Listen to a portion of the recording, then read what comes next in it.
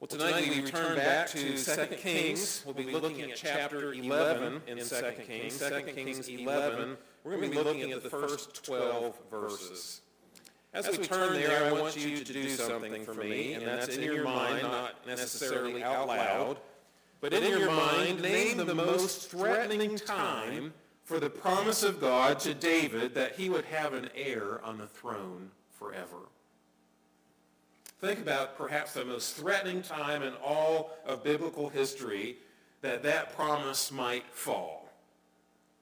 Sometimes the remnant, after all, seemed small. Even Amos the prophet in his book in chapter 7 cries out to God when God shows him judgment that he might give the nation of Israel. He says, "How can Jacob stand? He is so small." Yet here, in this passage, is the danger that God's forever king would not come. In fact, one commentator writes on this particular passage about the lady who saved Christmas. Here in chapter 11. "Now when Athaliah, the mother of Ahaziah, saw that her son was dead, she arose and destroyed all the royal family.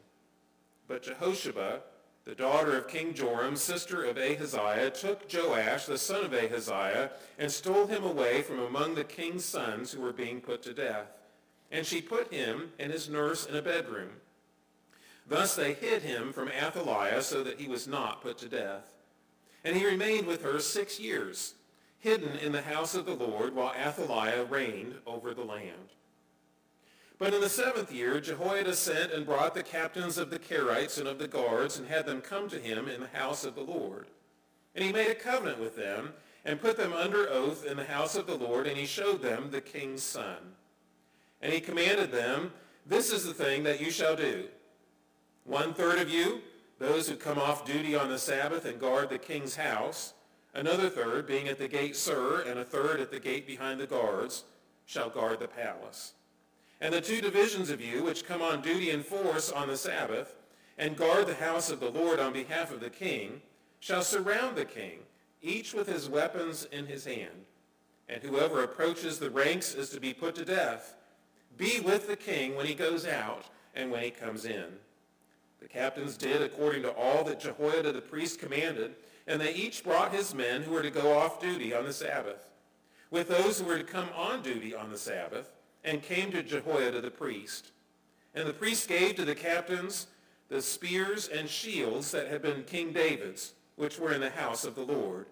And the guards stood, every man with his weapons in his hand, from the south side of the house to the north side of the house, around the altar and the house on behalf of the king. Then he brought out the king's son and put the crown on him and gave him the testimony. And they proclaimed him king and anointed him, and they clapped their hands and said, 'Long live the king.'" As we consider this portion of God's word, let us bow briefly in prayer. Lord, let this your word fall on joyful hearts, for you are a God who preserves his promise. Lord, we also pray that you would open our ears and hearts to hear and understand your word, that we might apply it to our lives. We might see how you might cause us to grow as a result. And Father, I pray that anything not consistent with your word, whether our thoughts or our attitudes or my words, that you would let them pass away, never to be heard from again. We pray these things in Jesus' name. Amen. Well, you might recognize this as a story type. Perhaps you've heard this in the annals of the kings of England or the kings in other places about a line and about preserving that line. It's in movies, it's in literature, it's in all kinds of stories and all kinds of things. One of my favorite renditions of this is the silly story of Danny Kaye in The Court Jester. There has been a usurper who has taken over the kingdom, and yet there is a baby that is still of the true line. And of course, the court jester is hired amongst some others to help protect this baby king. It's a silly comedy. And yet at the same time, it's a storyline by which we can identify There is someone who is wicked, who's taken over the kingdom, and yet behind the scenes, there is a true king out there who has been protected for the very purpose of bringing him forward just at the right time so that the kingdom can be preserved. Where do they get this kind of story? Well, they get it from chapter 11 in the Bible, in 2 Kings. You see, the Davidic promise has been threatened. It has been threatened first, of course, by the division of the kingdoms into Israel and Judah, and Israel by this time is no longer under the Davidic line. But now it is being threatened by the decimated Davidic line in Judah. Now perhaps you understand this. I'm not even going to get to the rest of the outline at this point. Your number one here, this decimated Davidic line, you have to understand the context here. After all, the Davidic line has begun in this series of chapters with the good king Jehoshaphat. Jehoshaphat was a good king, and yet as one commentary writer, I think his name is Davis, has written, he says this guy is personally godly, but covenantally stupid. Why? Because he made a marriage alliance with wicked King Ahab. And because of that, God brought judgment upon the kingdom of Judah, in so much so that when Jehoshaphat, this good king, died and his son Jehoram became king, 2 Chronicles 21, 1 through 7 tells us that this man, Jehoram, the son of Jehoshaphat, and the husband of Athaliah, the daughter of Ahab and Jezebel, he killed all the rest of his brothers at his coronation, so that Jehoram was the one surviving son of Jehoshaphat, and the line of David shrunk. Well, if that wasn't enough, you perhaps don't remember that Jehoram was so wicked that God were to bring judgment upon Jehoram in his reign. In 2 Chronicles 21, verses 16 and 17, we're told that God allowed the Philistines and some Arabs to come in and execute judgment on the kingdom, and part of that judgment was that these enemies of Athaliah's husband, Jehoram, would kill all of Jehoram's sons except one. His name, the youngest son, was King Ahaziah, sometimes known as King Jehoahaz. But then if that wasn't enough, after two shrinkings of this Davidic line, we also understand in the context here, just two chapters before, when Jehu of Israel was getting rid of all the Baal worship in the northern kingdom of Israel, in his zeal, he also killed King Ahaziah. And Ahaziah was executed by Jehu. And of course, this was the one surviving son of Jehoram and the one son of Athaliah. And then finally, in the context of this, you recognize perhaps Jehu also in his zeal. He encountered 42 members of the royal family that were on their way to visit Ahab and Jezebel's family. And as they went there, Jehu in his zeal had all of these individuals executed as well. So here by this time you have just a few left in the Davidic line in the kingdom of Judah. By this point in the text, we understand Ahaziah has been killed, but the author of this particular book has been dealing with the northern kingdom of Israel and the line of Jehu and the destruction of the line of Ahab and Omri. And so now what? Well, this is perhaps how we ask that question. How will the promise that David's line would be preserved, how will that happen? You see, there's a daring rescue here of David's line. There's a daring protection here of David's line. And there is a daring coronation of young King Joash. Here were the circumstances. Remember, 4 times now, historically, leading up to this chapter, we see the destruction of some of the members of the royal line, particularly the seed of David, the sons and grandsons of Jehoshaphat that have been killed. But here's Athaliah in verse 1. Wonderful woman, right? Athaliah, the mother of Ahaziah, saw that her son was dead. She arose and destroyed all the royal seed. The word seed is very important here because this reminds us these are the ones in the line of David. So here is the usurper Athaliah. She goes on a rampage and she begins to kill the rest of the royal line. Now you have to remember who Athaliah is, don't you? We think that she's the daughter of Jezebel. Now it's not clear that she was. It could have been another wife of Ahab, but most commentaries believe that she was the daughter of Jezebel. She's also the wife of Jehoram, the king who has died. Her son, Ahaziah, became king. So she is the wife of Jehoram and the mother of Ahaziah. But she is also the only non-Davidic ruler of the kingdom of Judah in its history.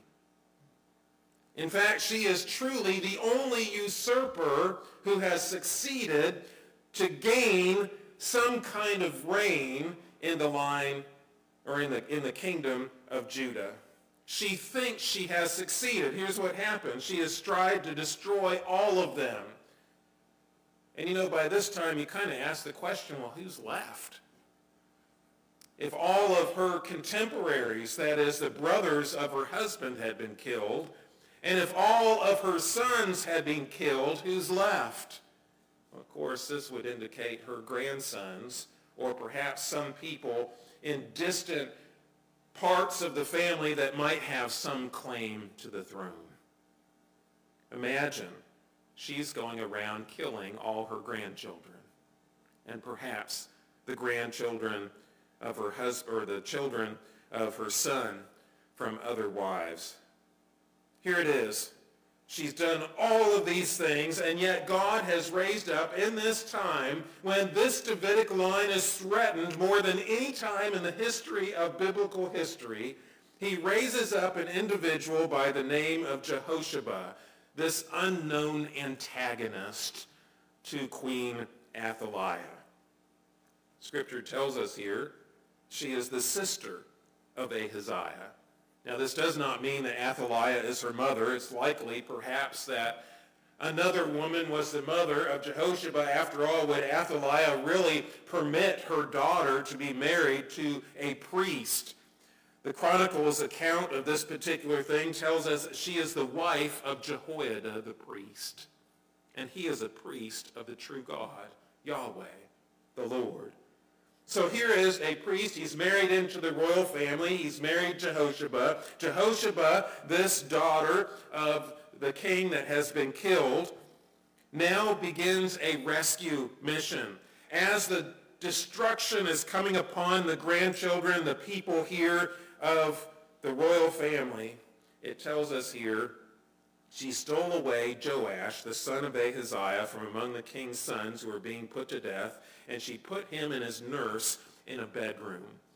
In fact, the words here indicate an inner chamber, so that some of those who write upon this particular passage seem to indicate this was like a supply room with a lot of beds or mattresses that they could hide under. And so here it is. She rescues this heir from death. But not only that, it says, he remained with her 6 years, hidden in the house of the Lord, while Athaliah reigned over the land. This is not just a rescue effort, this is rescue and adoption. Here it is, she has now adopted this child into the family. Notice this child here, by all indication, according to the record, is about 1 year old, an infant. All that's left standing in the promise that God has made that King David would have someone on the throne forever is a 1-year-old baby. This daring rescue is by God's grace. You know how important it is for us to be reminded. This is, of course, the month when we remember the infamous ruling in our court system called Roe v. Wade. It legalized abortion in all 50 states. Fortunately, that particular ruling has been overturned. But for those 50 years, that very long time, it has always been the effort of those who believe in doing what is right in the eyes of the Lord to save the children. And yet, how much more important is it not only to save those children, but to provide for their care? Jehoshaphat is one of those who has saved a child from death. But she didn't stop there. She cared for that child, adopted him into her family, and provided for him. This noteworthy woman, I bet you don't even remember her name before tonight. I bet you have not read a book that lists her up as one of the woman heroes of Scripture. You know those books that come out, all the women of the Bible in history, and we study them. And for good reason. Many of these godly women were women to be followed and to follow their example. Many of them were to lift it up as great godly examples for us. But how many of those books list Jehoshaphat? And yet if it wasn't for Jehoshaphat's action, it's possible that the entire line of David and the coming Christ could not have taken place. This worthy woman risked her life not once, but for an extended period of 6 years. If Queen Athaliah found out, her life would have been forfeit. This was a daring rescue of the Davidic line. But then the attention turns to her husband. Verse 4 says, "But in the 7th year, Jehoiada sent and brought the captains of the Kerites and of the guards and had them come in the house of the Lord, and he made a covenant with them and put them under oath in the house of the Lord, and he showed them the king's son." Now the rescue has taken place. Now it's time for the protection of the Davidic line as the time has come for something to be done. The chronicler tells us that at this point in time, Jehoiada the priest took courage. The courage of Jehoiada the priest. Where do you get courage? From prayer, from uplifting of the Spirit, from a reliance upon the Word of God, from the promises that God makes. He took courage. And then what did he do? He began to recruit those to help him. And of course, the recruiting was very strategic, was it not? He begins with the captains of the Kerites and the guards. We don't really know what this word Kerites means, although some tell us this is like special forces, a special strategic force, military force. And the guards here were actually the hundreds. They were select guards who had control or command over 100 men, military men. And in fact, the example we have from 2 Chronicles tells us that these individuals, once they made a covenant here, notice what happens, recruitment and covenant with these men. These men now in covenant or promise agreement with Jehoiada went throughout the land of Judah and recruited Levites and recruited heads of the fathers' houses throughout Israel. And they all come back to the temple, to the house of the Lord. And here's what he does. He shows them the king's son. Been a secret for 6 years. The people here, some of them probably are losing hope, particularly the remnant who is looking to worship the true God and to be reminded of God's promise to care for his people and to have a king in the line of David. Hope has been small, but now he reveals to them the king has been saved, a child, 7 years old. So this courage of Jehoiada the priest is accompanied by his commands. He commands, and now it's a little fuzzy throughout this passage exactly how this works, but the idea here is he recruits all these Levites, all these men, military men, and people of the kingdom, and they've come into the house. And in fact, 2 Chronicles tells us he makes a second covenant with all of the people now who know that this king has survived. And he has a strategy. He uses the strategic resources of the temple. The palace has been taken over by Queen Athaliah. They cannot rely upon those in the palace, but he, as a priest, has the resources of the temple, and so they choose the choice time. The choice time is the Sabbath, because at the Sabbath, they would be coming and going to serve in the sacrifices and ceremonies of the temple. There would be those who were coming on to duty and those who were coming off of duty, like any kind of workplace. And so he takes that particular time in the worship time of the people, because that's when the most people are available amongst the Levites and the military. He takes them, and they surround the king. He has a strategic opportunity to tell them where to stand, where to guard, where to surround the king and protect him at all cost. And so this plan is devised and carried out. We're told the captains did according to all that Jehoiada the priest commanded. And in fact, they're to protect him even as the king goes out and comes in. The idea here is that he's going to come out of the temple and eventually go into the palace as the king, and they're protecting him all along. So here's Jehoshaphat. By God's grace, for such a time as this, she rescued the king, the Davidic line. Now her husband Jehoiada, as a priest, a religious leader in Judah, now he has the opportunity to present the king to the people and protect that Davidic line. Now you know what, in our country, the Secret Service is supposed to do.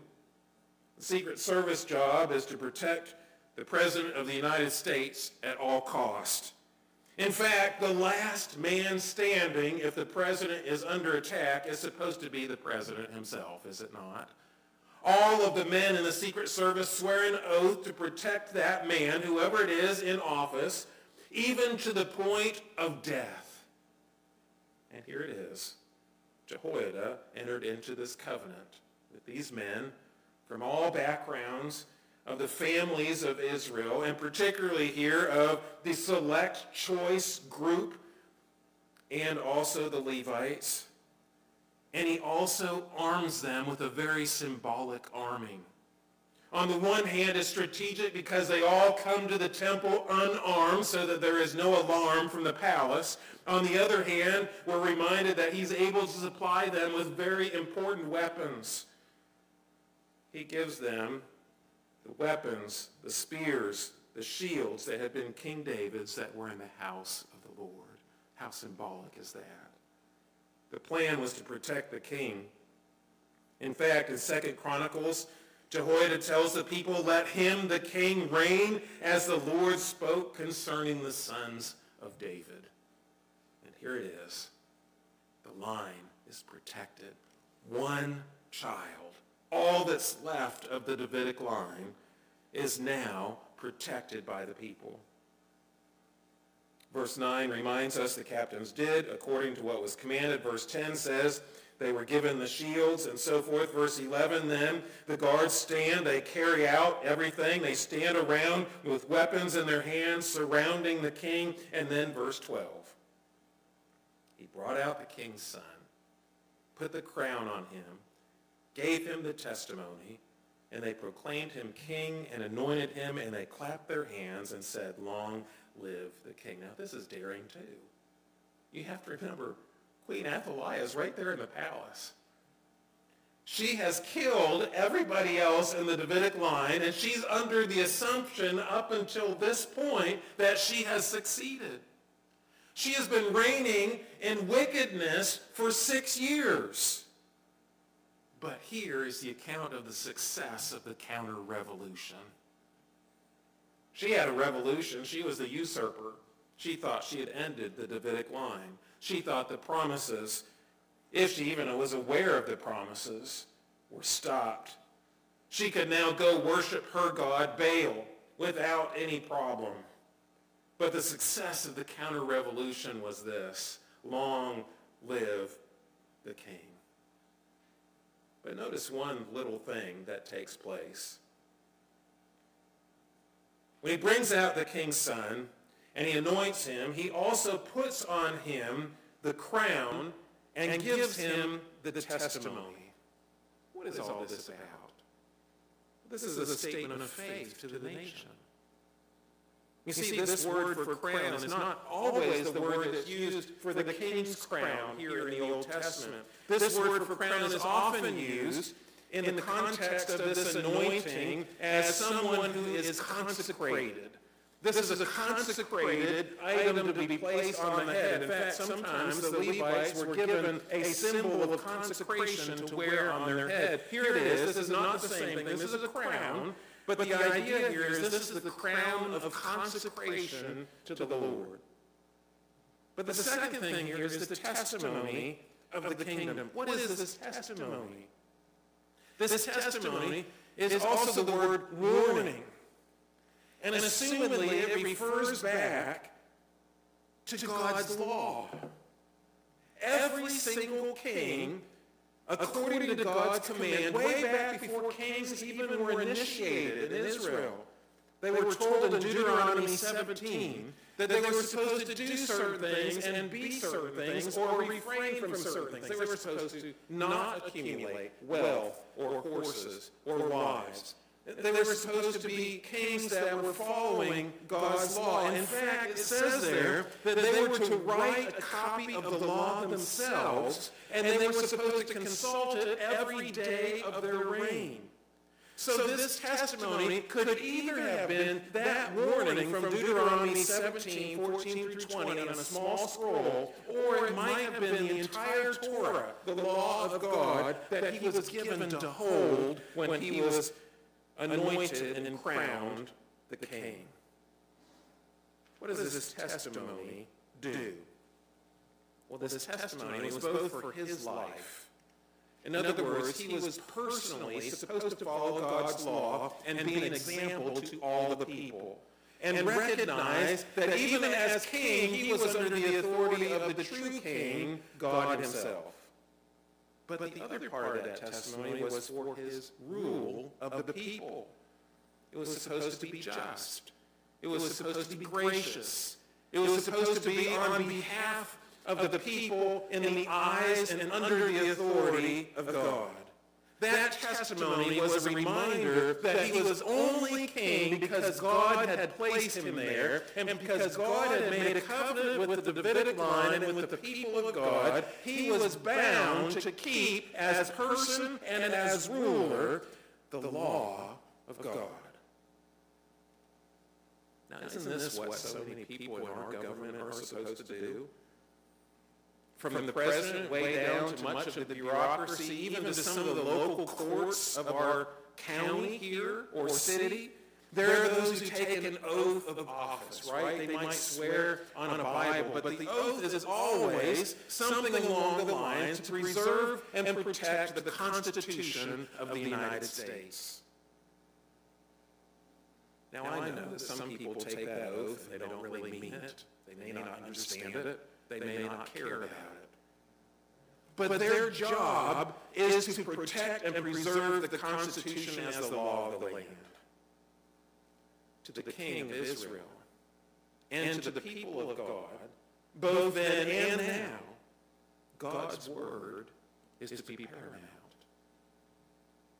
It's to be paramount to this kingdom and to the church, and here to the king, as well as to all those who have now been described as kings in the kingdom of God. You and me, the royal family, adopted into the family of God. God's word is to be paramount. This daring coronation in the presence of the wicked Queen Athaliah upon threat of death, so much so that many, many people are surrounding the king with weapons in their hand. Observe that this testimony of God placed upon this young child to be king was a reminder that God's word rules over all. So what do we make of this historic event? Should we honor Jehoshaphat or revere her? Is that the point? Obviously it's not, because that has not happened through history and the Spirit has not told the church to do this. Should we say, be like Jehoshaphat?